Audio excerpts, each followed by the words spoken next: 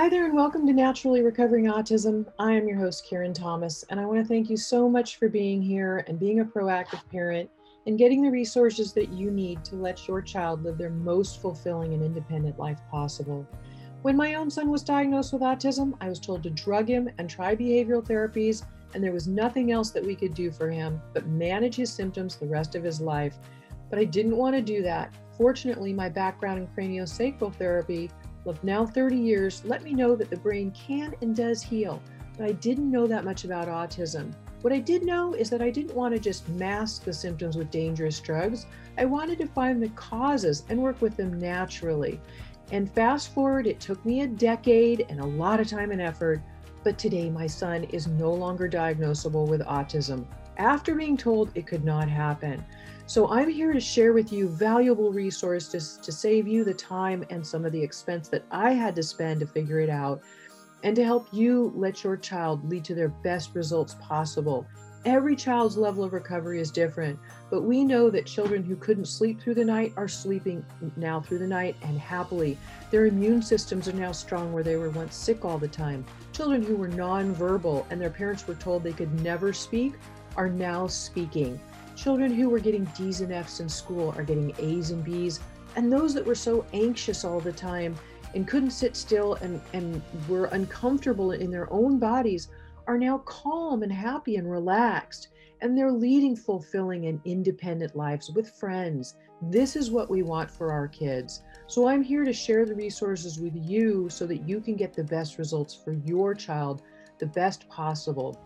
And you can start that right now with my free download of the top 7 foods to eliminate beginning today, of the top foods that are the most inflammatory and toxic that are contributing to those physical and behavioral symptoms of autism that your child is having that are making his life uncomfortable. So you can get that right now at naturallyrecoveringautism.com/7 foods. And feel free to share that with anybody you know who would be interested. And I will also link to it in today's show notes. There's, of course, a lot more than diet, but this is something you could start doing today that will begin to reduce those symptoms. And I'm happy to share everything I can with you. So right now, let's dive into today's episode. Hi there, and welcome back once again to the Naturally Recovering Autism podcast. I'm Karen Thomas, and I am excited that you're here because today's topic is not only one that, of course, with everything I offer, I hope to give you great value that can help you with your child and improve their quality of life. But today's subject is something that I'm asked about one of the most, it's the most popular. So, diet and gut are really big issues. And if you haven't learned already or been with me for a while, we've talked about how much the gut controls the brain and 80% of the immune system. So it's really important. But Candida overgrowth is when we have this bad bacteria in our gut, and actually it naturally lives in us.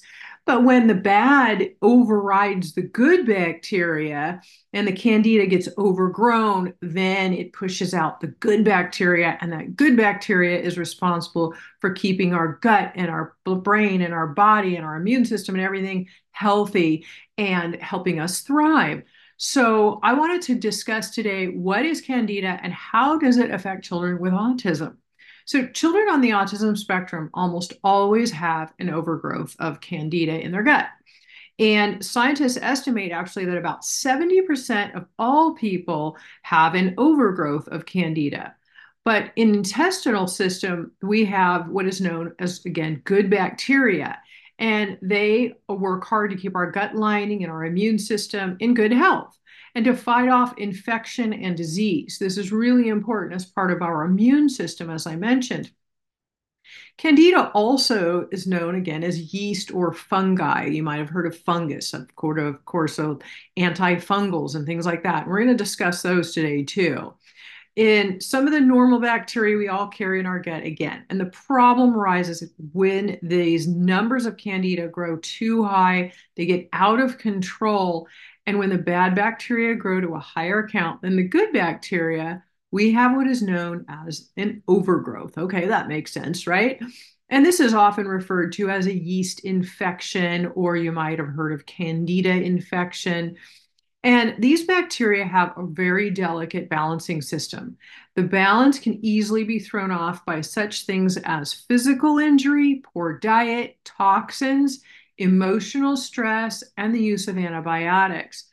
Fungus and yeast, such as Candida albicans in the gut, can easily be inhaled through oral secretions and affect our respiratory pathways and lungs as well. Fungus in the body is unknowingly tied to many allergies and can also mimic a heart attack. Yeast is systemic. And now, what this means is it's present throughout the entire body, wreaking havoc in the organs, the tissues, and the joints, and the central nervous system, including the brain. This can get into the brain. The GI tract is often damaged so severely by Candida that holes have actually been created in the lining of the intestines by it. The spores or the little babies of the yeast have legs on them. They're like little screwdrivers, and they bore holes through the intestinal lining, and this causes something called a leaky gut. Now, leaky gut allows undigested food and toxins to reach the bloodstream. These toxins flow to any organ or tissue they can get to, including the brain. And leaky gut also causes a lot of food allergies because the undigested food is seen by the body as a foreign agent, and antibodies are created against them. And the immune system says, okay, every time we see this food now, we need to put out these immune markers, this inflammation, and fight it and attack it. So now you've seen your child all of a sudden has all of these additional acquired allergies that they didn't always have, and now they do. They're more and more sensitive all the time. You're probably noticing that. Common emotional symptoms that you can look for are hyperactivity or other behavioral problems, excessive irritability, decreased cognitive function like brain fog and a hard time thinking. This isn't just about our kids, right? This is about us as well. Everybody can get this. Depression, anxiety. A lot of physical symptoms you might want to look for are headaches, joint pain, earaches and ear infections, tonsillitis, skin rashes can be anywhere but are commonly on the back of the hands, itchy skin, large protruded belly, that kind of Buddha belly. This can be really the allergy and the inflammation due to yeast overgrowth, cravings for sweets and carbohydrate foods. Dark circles under the eyes. This can also be due to the food allergies that coincide with the Candida overgrowth. Chronic diarrhea, constipation, gas and bloating, low energy, chronic sinus congestion, itching in the vagina or anus, stuffy nose. Fungi also live in the nasal passages. So you might notice a lot of itchy or runny or kind of things going on with the nasal passages, and trouble breathing or wheezing, as I mentioned already, that this Candida can get into our lungs. So again, that's what systemic means. It can get anywhere in the body, get in various organs of our body. So when Candida is worked with properly, because it can be a bear to work with, then when it's worked with properly, when the pathogenic bacteria become more balanced, parents notice improved sleep, better digestion and elimination, an increasement in speech and communication and social behavior, less aggression, better focus and concentration, increased energy, and so much more. Many people on antidepressant and anti-anxiety medications can actually have their symptoms disappear even after a proper GI program that rebuilds, strengthens, and balances the good bacteria in the gut. So why is yeast so hard to get rid of? We take antifungal agents a lot of the time. That's what we're told to do to fight Candida, right? But the lesser known truth is that they just build up resistance to these products, and the yeast can actually become stronger over time. This makes it harder to get rid of. And when yeast feels threatened by one of these yeast programs and we start taking things, it has the ability and an innate intelligence that tells it to hibernate in our tissues, where it then can hide, and it's kept safe and sheltered from our anti-Candida program. Some of it's killed off, and we feel a little bit better of the effects of die-off, or we feel worse of the effects of die-off. So we think, okay, well, we're starting to feel better short term, so it must be working. And short term, it is. Candida also releases spores, which are like their little babies. These spores are also able to hibernate when the dangers, such as yeast cleansing programs or other strengthening immune system programs, happen. And when we feel better and stop our yeast cleanse, the spores come out of hibernation and they recolonize in our gut, laying their own new babies, except now they're even stronger. In this case, the Candida problem returns, usually worse than it was before. And that might take a little bit of time. You finish your antifungal program or and then you think, okay, we're good. But then suddenly you'll notice that things start getting bad again, and then they get worse than they were before. So let's talk about spores just a little bit, these babies. They release the spores again, which are like their little babies, and they can actually bore themselves in the tissue of our bodies. The worst part is that Candida builds up a resistance to antifungal agents, which makes them even stronger again. And once we go through a proper, and I'll use the word proper very specifically, Candida eradication, then we need to also practice maintenance long term, because proper Candida eradication does not mean diflucan or other short term antifungals. So, why not antifungals? Well, antifungal products have been used for years to help eradicate Candida albicans.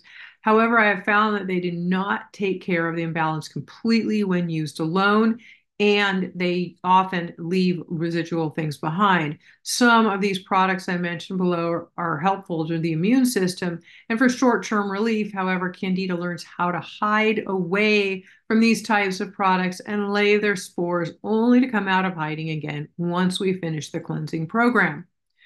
A few of the common antifungals that you might have heard about are oregano oil, black walnut, garlic, olive leaf extract, podarco, malic acid, which is found in apple cider vinegar, grapefruit seed extract, and of course, diflucan, the antifungal medication.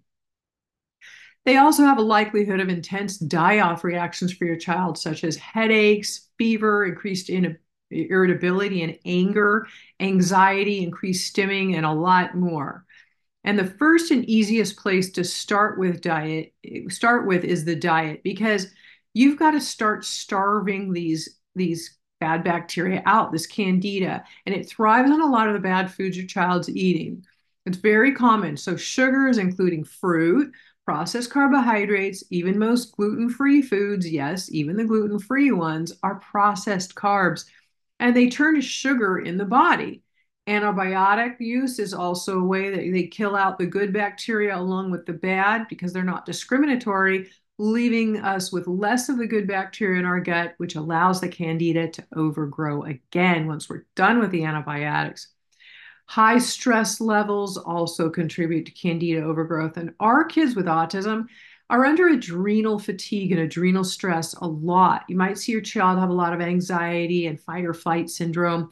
And it's because, with a heavy toxic load in our body like they have, and infections, which, we've talked about all these things in past episodes, that, the adrenal glands just become so internally, they just stressed, and it starts to break down the ability to handle stress. So this actually then allows candida to overgrow. The high sugar content foods are very inflammatory, and they let the candida come back if we're not careful. So you don't want to just be good for a little while and think, okay, well, we stopped eating the bad foods for a little while, but my child's doing better, so it's okay if they eat whatever they want now. No, you're going to regret that one. It's everything in moderation, but also all the bad foods, they really shouldn't be, eaten at all anyway. And I'm going to link to the autismcheatsheet.com, my free guide that you can download right now and learn the top 7 foods that you want to eliminate from your child's diet.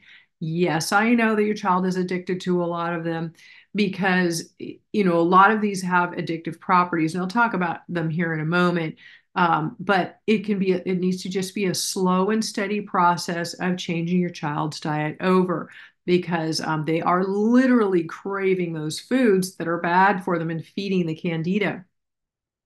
For many with candida, it's a good 6 months to a year, or even more for some, to be strict on the diet, because as you begin cleansing it and doing further detoxification, things like mercury and heavy metals are getting in the way of the body removing excess candida more easily. And he can have just a little bit of fruit, but be mindful of too much. That's the thing, is you don't want to have too much of something, even with fruit, because you don't want to be feeding the candida the sugars that the fruit supplies it and letting them thrive.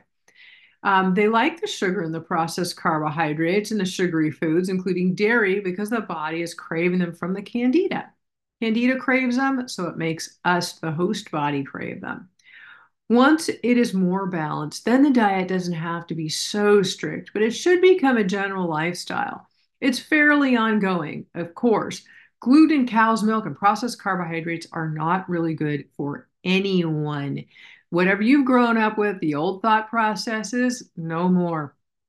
Gluten and dairy also create opiates in the body, so they're very addictive. And you'll notice your child craves them just as they crave sugars. So the transitional process, again, to a healthier diet is a slow and steady one. So don't try to get too stressed out about it on day one, thinking there's no way this is going to happen, Karen. My child is so addicted to these foods, it's all they'll eat. They are literally addicted, but it's a process over time. Transitioning away from gluten and dairy, again, can be that long-term transition to get rid of those addictive properties. And obviously, your child's behavior is a huge indicator of what is happening. Remember that these things get worse before they get better, and due to the candida being starved out of the foods they need to thrive on, so they die, which is what we want. The diet, the purpose of it, of the candida diet, is to starve out the bad bacteria, the candida, so they can't have enough of the foods that they need to thrive, and then they die. When they die, they're another toxin in the body. They're releasing more toxins. And so what does that do? Create something more called die-off. Now, die-off reactions are things that you might notice, like headaches, increased stimming, worse speech, worse sleep, all of these things. So it's important to have some toxin binders in place and something to help sop up those extra toxins, because we want to make sure that we are supporting the child's system along the way. And of course, I can help you with this. But right now, again, the very first and easiest thing to do is to download my free food guide, autismcheatsheet.com, and I will link to it in the show notes for today, which it's show number 189. So it'll be there for you when you're ready for it, or you can go ahead and do that right now and start slowly eliminating the foods on that list from your child's diet. In the long run, it's about their behavior, but of course, to help them be calmer and more relaxed, help them sleep better, help them be able to focus better, right? But it's also about their health. I mean, this is about longevity. We want our children to be healthy as they can be. We want them to be happy, and we want them to live to their full potential. And these things that we talk about, these toxins, these bad bacteria, infections, and other things, all get in their way of them really truly being able to be who they truly are and sharing all of their gifts with the world, because we know how brilliant our kids are and they deserve to have their best life possible and to share those gifts with the world, because we need them. And there's nothing greater than seeing a healthy, happy child, right? So we're going to do everything we can. And I always, of course, thank you for being here and being such a supportive and committed parent, and getting the resources that you need to help your child live their best life possible. And also, of course, if you give me a like or go on your favorite streaming episode or platform and leave me a nice review, it really helps the reach of this podcast and helps other parents who are in need find it more easily, and helps the community, our community of autism parents, to get the resources they need more easily. So I appreciate that as well. Thank you again for being here, and I look forward to seeing you next time. Take care.